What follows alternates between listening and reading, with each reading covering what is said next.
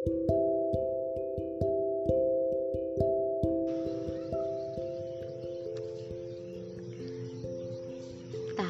बहुत अफजल इबादत है, तभी ये फ़र्ज नहीं की गई, क्योंकि फ़र्ज इबादत तो इंसान अक्सर खौफ से भी पढ़ता है, या ये सोच कर भी पढ़ लेता है कि उसका रोज़े में से सवाल किया जाएगा।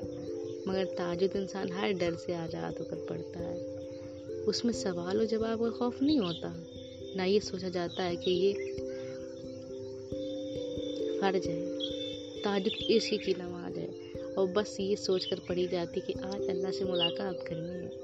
आज अल्लाह से तब बात करनी है जब सब सो रहे होंगे, जब गुफ्तगू की आवाज़ हिचकियाँ लेता है, दिल किसी की दिखाई नहीं देगा।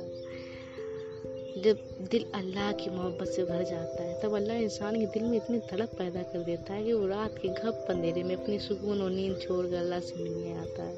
सोचो कितना मुंतज़र जब तुम अल्लाह से मुलाकात के लिए उसके रूबरू जाओ और वो पहले से तुम्हारे इंतजार में हो, तो क्या कैफियत हो।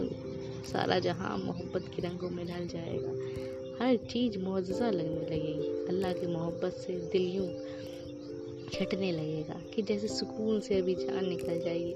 तभी तो सबसे लाडली इबादत है ये, और इस इबादत तक पहुंच जाने वाला अल्लाह का सबसे लाडला बंदा।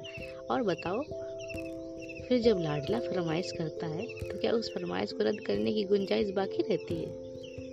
तहज्जुद को आते हैं सारे हुनर अल्लाह को मनाने वाले, बेशक।